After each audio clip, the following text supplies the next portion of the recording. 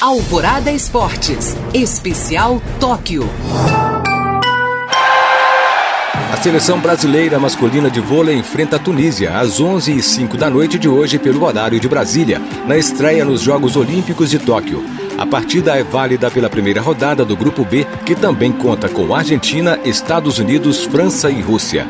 O Brasil busca seu bicampeonato olímpico, já que é o atual dono do ouro conquistado em 2016 no Rio de Janeiro. Lucarelli e Maurício Souza são os dois atletas mineiros que estão entre os possíveis titulares da seleção, comandada por Renan Dalzotto.